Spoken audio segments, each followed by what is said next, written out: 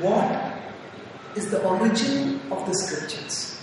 How do we know that the scriptures are the word of God? Or how can we know that they are not just manufactured by some people in the past? So let's begin first with principles and then come to specifics. Now if we look at the world around us, we see that our primary necessities are provided for. We need air for breathing, and air exists. We need water for drinking, water exists. We need food for eating, food exists. So, our primary necessities for living are provided for.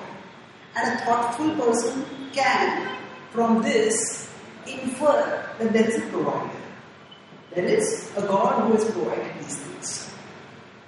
We'll explore more the scientific soundness and seriousness of this design argument in our afternoon session when we talk about faith in science. But right now, we will take this as a takeoff point for us. That okay, if we accept that there is a God who has provided our fundamental necessities for living, then it is an equally logical inference that the same God who has provided us the things for living will also provide us the knowledge for living. Knowledge is also a necessity for living. It may not be a necessity in the sense that we may say that it's not that if I don't know the purpose of life, I will die. Yes, we may die if we don't get food or water or air. But actually, a fundamental category confusion occurs when we equate the necessities for living with the purpose for living. There's a difference between a necessity for living and a purpose for living. Money, for example, is a necessity for living. But when people make the necessity into a purpose, when money becomes the driving purpose, money becomes the only purpose of people's life, then their life becomes squeezed into a unidimensional pursuit for something which doesn't bring any lasting satisfaction. So, there are necessities which are important. Not having necessities causes misery. But having necessities in and of itself does not bring happiness to life. No. If I'm starving, I'll be miserable. Yes, there are starving people who are suffering. But there are so many well-fed people. Are all of them happy? No. So, fulfilling a necessity is important. But fulfilling a necessity does not fulfill the purpose of life. The knowledge of the purpose of life is another category of knowledge which is actually higher, more important. Now, animals don't have the intelligence to inquire about the purpose of life. They can inquire only about how to fulfill the immediate necessities of living. Where do I get food to eat? Where can I defend myself from predators? Where can I get a mate? These sort of things. We humans, we also have these drives and we also fulfill those drives. But we all want something more. Why? Because we all want purpose for living. So purpose is also a necessity for living, and in fact it's a higher level necessity as compared to the other body necessities. So we can logically say that God will also provide this necessity, which is actually the purpose of life, knowledge. So in principle, if there is a intelligent God, and if you look at the complexity, the intricacy, the delicacy, the artistry of nature around us, we can surely see that the person who has made it is a very intelligent person. And that person will not just leave this whole world like that. Will surely give some knowledge of how we are meant to live in this world. Imagine there's a computer manufacturing giant, big world company. It makes a particular kind of computer which is different from the normal computers. Say now, most people say use Windows. Like somebody is using a Mac computer. And it's somewhat different how to use it.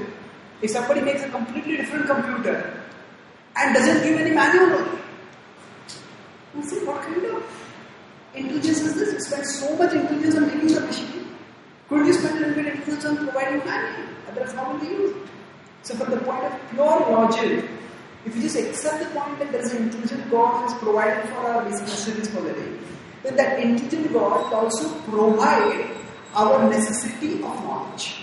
So that is the fundamental principle for understanding the validity of the universal principle of scripture as a divine source of knowledge. Now, going from this principle, let's go to the specifics now. Now, how can we know that scripture is actually the word of God? So now when we want to verify something, generally we have to have some alternative source of knowing it. Isn't it? See, if a teacher is going to assess the paper of a student, the student has written 3 plus 3 is 7. Now the teacher has to have some alternative source of knowledge that is more reliable than what the student is given. Only then the student can assess. Teacher can assess the student, isn't it? So now if we are going to assess whether scripture is the word of God, on what basis are we going to assess? Do we have an alternative source of knowledge based on which we can compare scripture? So now, most of you have gone through the earlier sessions where we have Pratyaksha, Anuman and Shabda. So now, when we talk about Pratyaksha and Anuman, we know our direct perception is limited. And further, the inference that we draw from it is also defective. So, therefore, these in and of itself, we cannot use to directly evaluate or falsify scripture. Now, I'm not saying Pratyaksha and Anuman are false. I'm just saying that they are not entirely reliable forms of knowledge. So, therefore, we have to look whether scripture itself gives us some methodology for verifying its authenticity. Now, again, right now, we are discussing at the level of logic. Now, I am not taking the argument that scripture is the self-evident word of God and we should be questioning. So, we are simply going from logic and we will come to scripture specifically more later. Now, from the point of view of logic, how do I know whether a particular book is a manual for a particular product? Now, one way is that I have to go and ask the manufacturer. First of all, I have to find out, are you really the manufacturer? And then, are you the writer of this manual? Is this the manual for this book? So now, we can't do that for God, because God is not accessible for us. So if I just had a device and I had a manual, what would I do? And there are two things. One is, does what the manual says, does it help me to make sense of the device? The manual says, okay, this is the power button, and this is the button for toggling the windows, this is the button for this app, this is the button for this. Okay, it helps me make better sense. And then, not only it helps me make better sense, but it works. Yeah, I can actually make use of the device, and if I am already using the device, I can make more productive and effective use of the device if I have a manual. So similarly, at a tentative level, we can look at scripture and see, when I study scripture, does it help me to make better sense of the world around us?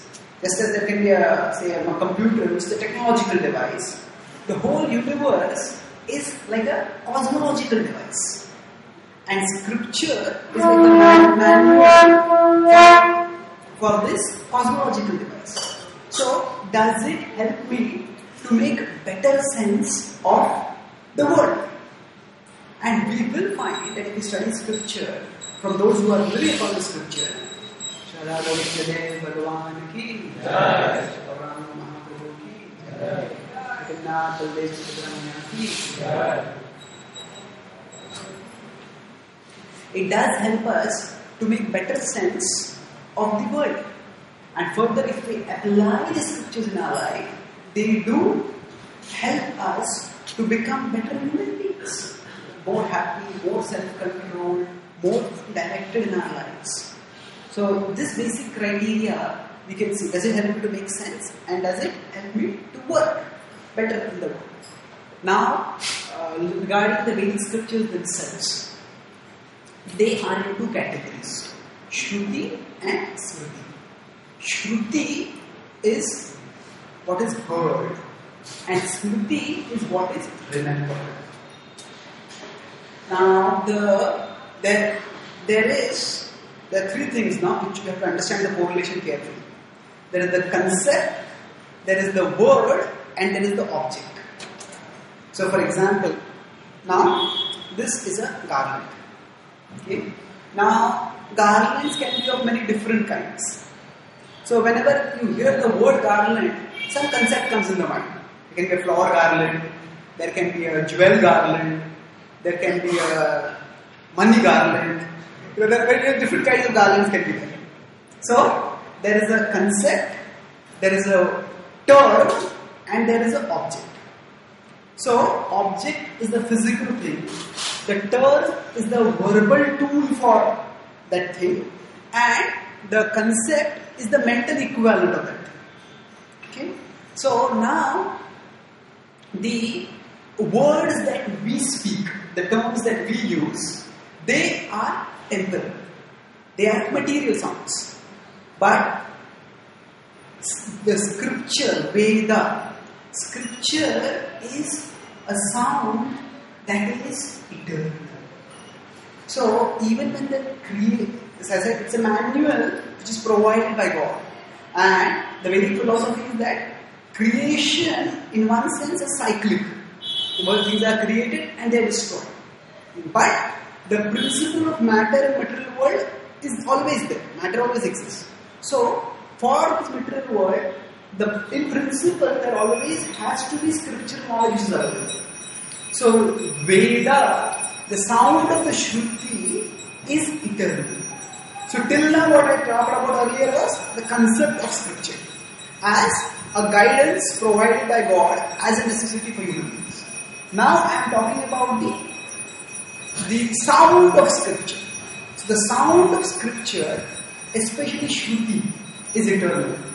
Rigveda, for example, when European scholars came to India, and Europeans came to India as a part of colonization of India, they found that the Rigveda which was there, and now Yaska was a famous commentator on Rigveda, he wrote thousands of years ago. And similarly, there are other commentators, their commentaries were there. The Rigveda had not changed one word. Exactly the same practice. And how was it? Because it was memorized. There were 4 methods of memorizing the Rigveda. First is just memorize the full Veda sequentially, or from front to back. Another was memorize it back to front. Third was memorize just the first words of each verse of the Rigveda. And fourth was memorize important words. It's a whole elaborate science. And it was memorized in a very, very systematic way and was preserved. So this is the sound being preserved. This is the example I am giving of that. But the sound is eternal. The sound of the Rigveda, sound of the Shruti, is eternal. I'm giving Rigveda as an example here. And that eternal sound is communicated periodically by the Supreme Lord to Brahma at the start of creation. That means now the sound exists in an unmanifested form when there is no creation. When the universe is created, at that time Brahma is the first created human being.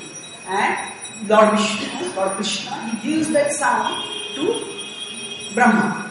And from Brahma he uses to disciple Narada. Narada uses to Vyasa. And then Vyasa uses it. There are specific for each of the Vedas. And for each of the 6 systems of philosophy that emerge from the Vedas. There are special sages. There is Paila Rishi, there is Jainini Rishi, there are various Rishis. And it's not that these Rishis are the originators of any of the Vedas. They are the primary teachers. They are the primary commentators. They are the primary exponents. But there is actually in one sense no origin for Shruti. Shruti is eternal and It is periodically when creation takes place, it is given to Brahma and through him it is transmitted down.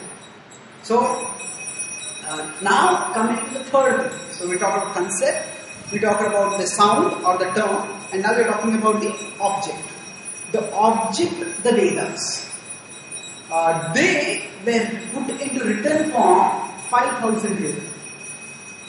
Now, Vyasa did this because he found that in Kali Yuga, people had less memories, and because of that they would not be able to recollect and preserve, and if they had to comprehend, it would take them much more effort to comprehend and it was much easier for them to comprehend if they had things written down.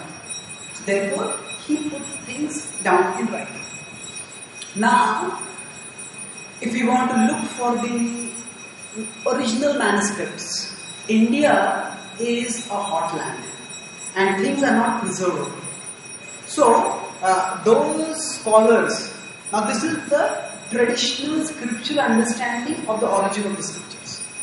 Now, there is an empirical approach which is used by historians and other empirical researchers to try to trace back when were the Vedas actually written, and they come up with their own idiosyncratic chronology. They say, Rig Veda is the oldest and the Purana is the most recent. Now, they have their own theory which has its flaws, which academicians themselves know that way. But rather than going into the specifics of the faults of their theories, let's focus on the principle.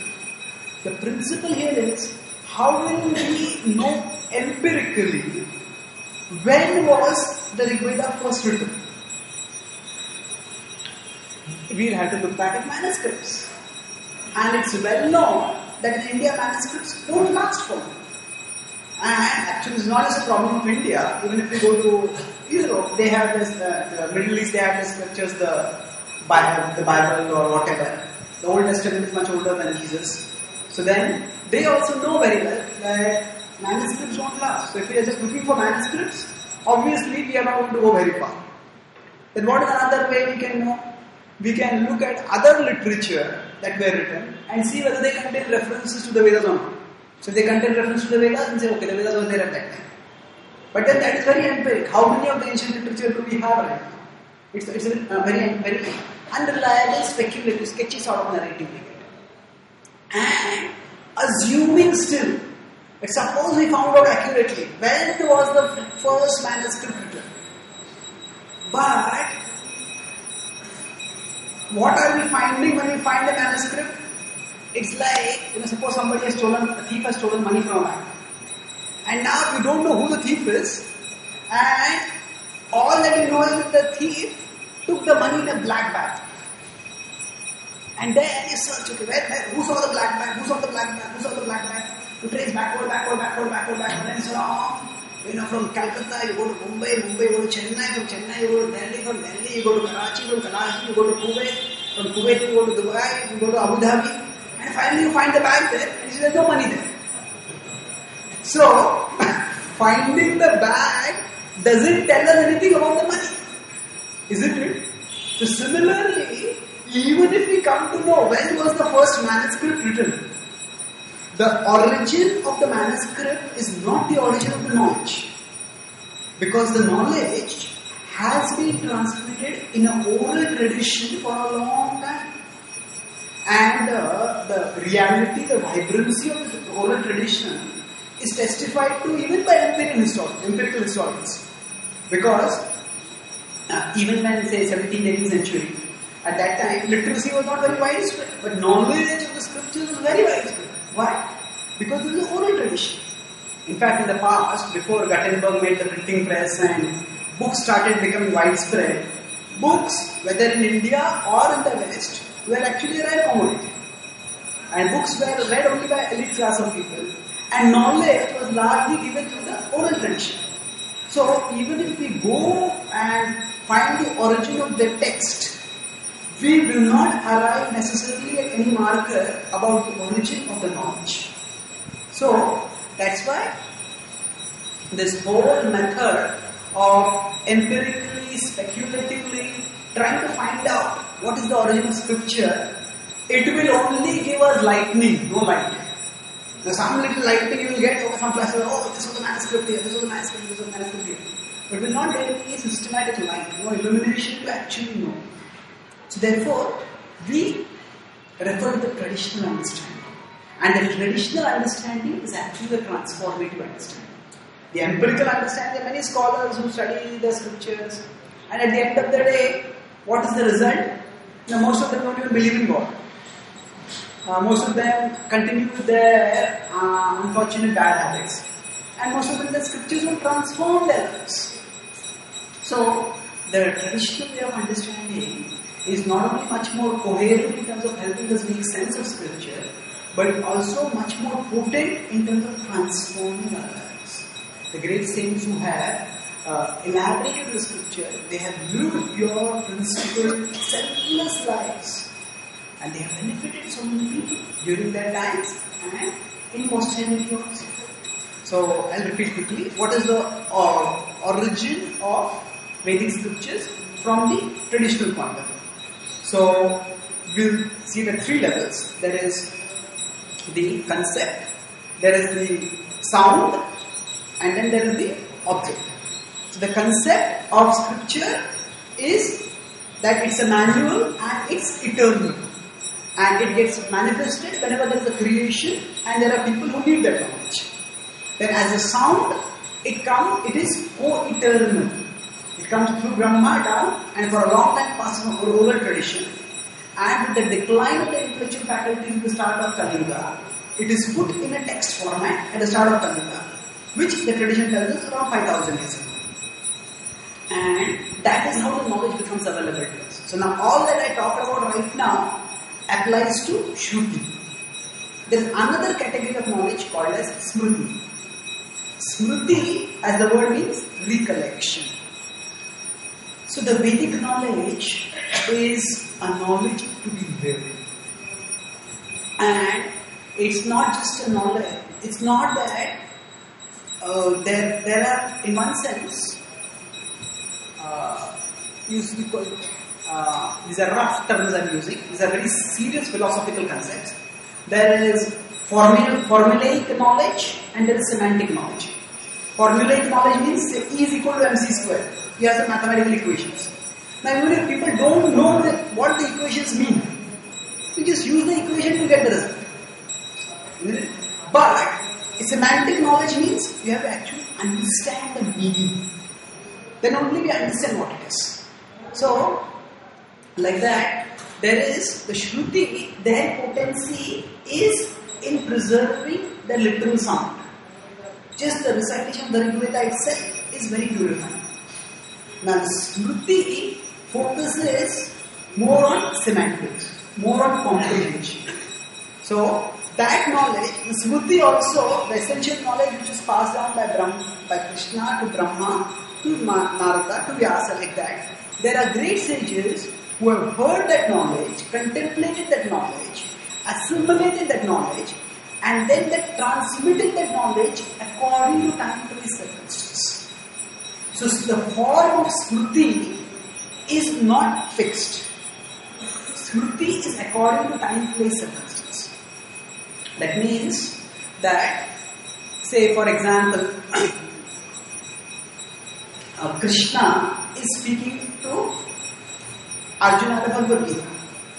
When Krishna is speaking to Arjuna the Bhagavad Gita, we'll see that in the 4th chapter, he tells Arjuna, Imam Vivasvate Yogam Proktavanam Avyayam. In the long ago, I gave this knowledge to Vivasvan, the sun god. Now, when Krishna gave the knowledge to sun god, at that time, he would not have recited this verse, Imam Vivasvate Yogam Proktavanam Avyayam. Isn't it? Why? Because that is a context-specific knowledge. There is a core knowledge which is eternal, but there is a framing narrative, which will that will change according to it. So Smriti, its form changes, substance remains the same, but the form changes according to time, place, circumstances. So there are sages who see the audiences, they have assimilated the knowledge, and then they see how can this knowledge be presented in the most effective way to the audience, and then they present it accordingly. So now some scholars some empirical scholars consider sometimes Smriti as of a lower level than Shruti. Because they say Smriti is simply the recollection of the sages. Shruti is the original revelation. However, it's not like that. Yes, there is a principle that now there is a whole field of knowledge which is semiotics. I'll not go into the technicalities again. But the point is, how is scripture to be understood? That's called as hermeneutics. Any particular book, how is it to be understood? What are the methods of interpreting? What are the methods of assigning priorities? So normally, if there seems to be a contradiction between Shruti and Smriti, Shruti is considered to be a higher authority. But in terms of comprehension, Smriti is always more accessible. Because it is written according to time, place, circumstances. Spoken according to time, place, circumstances. So now, in the scripture itself, in the Vedas itself, it says that if somebody understands only the Shruti and not the Smriti, that person's knowledge is incomplete. Because the Smriti makes the knowledge contemporary for the audiences. So that's why we see the Smritis are relatively simpler to understand. The Smritis are in two categories, Itihasas and Puranas. The Itihasas are the Mahabharata and the Ramayana, and Puranas are the 18 Puranas. Now, the Puranas and the Itihasas both are in one sense giving history, but they are not using the method of historiography which was developed by post-Newtonian Western scientific methods. See, post-Newtonian Western science focused on history primarily as an activity of documenting the occurrence of events in terms of precision of facts. Okay, this battle happened in this state. This many forces were on this side. This many forces were on this side. But prior to that, again, not in India, in the West also. If you look at Homer, Virgil, all these ancient historians and their writings, you'll see that their method is different. History is not just for record keeping. History is for instructing, illuminating. Yes, records are kept, but the emphasis is not on precise keeping of records. Emphasis on learning from history. See, even if you have the most precise record of what happened in history, what will that amount to? It will just be a list of the names of dead successful people. Unsuccessful people's name won't come in history. But successful people's name come in history, but they are also going to die. So what is learned from that practice? So the method in the Purana Itihasas is again not a precise giving of facts. I'm not saying by this the facts there are imprecise. The point I'm making is the focus is not giving precise facts. The focus is instructing, learning how to live by that. That is the focus of the scriptures. So Itihasas focus on one particular period in history.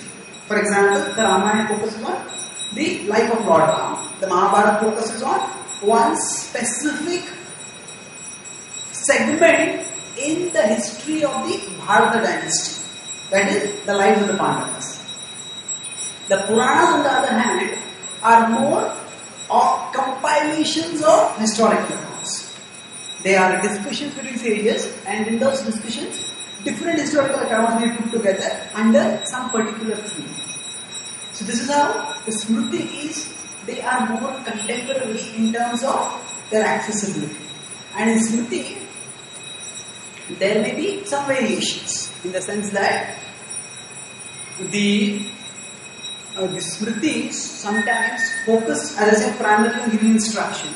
So therefore, some historians say actually Smritis are in very recent English Sanskrit and the Shrutis are in ancient Sanskrit. So therefore, the Shrutis are older and the Smritis are recent. But that is not the point. That again, we are talking about form and substance. Bhaktiswami Thakur give the example that the same person can wear different dresses at different times. In a hot season, a person will wear one kind of dress. In a cold season, a person will wear another kind of dress. Similarly, the essential knowledge is the same, but that knowledge is presented according to time and circumstance. Therefore, Smriti is presented to a simpler audience For the common people, Shruti is also like for the Brahmanas.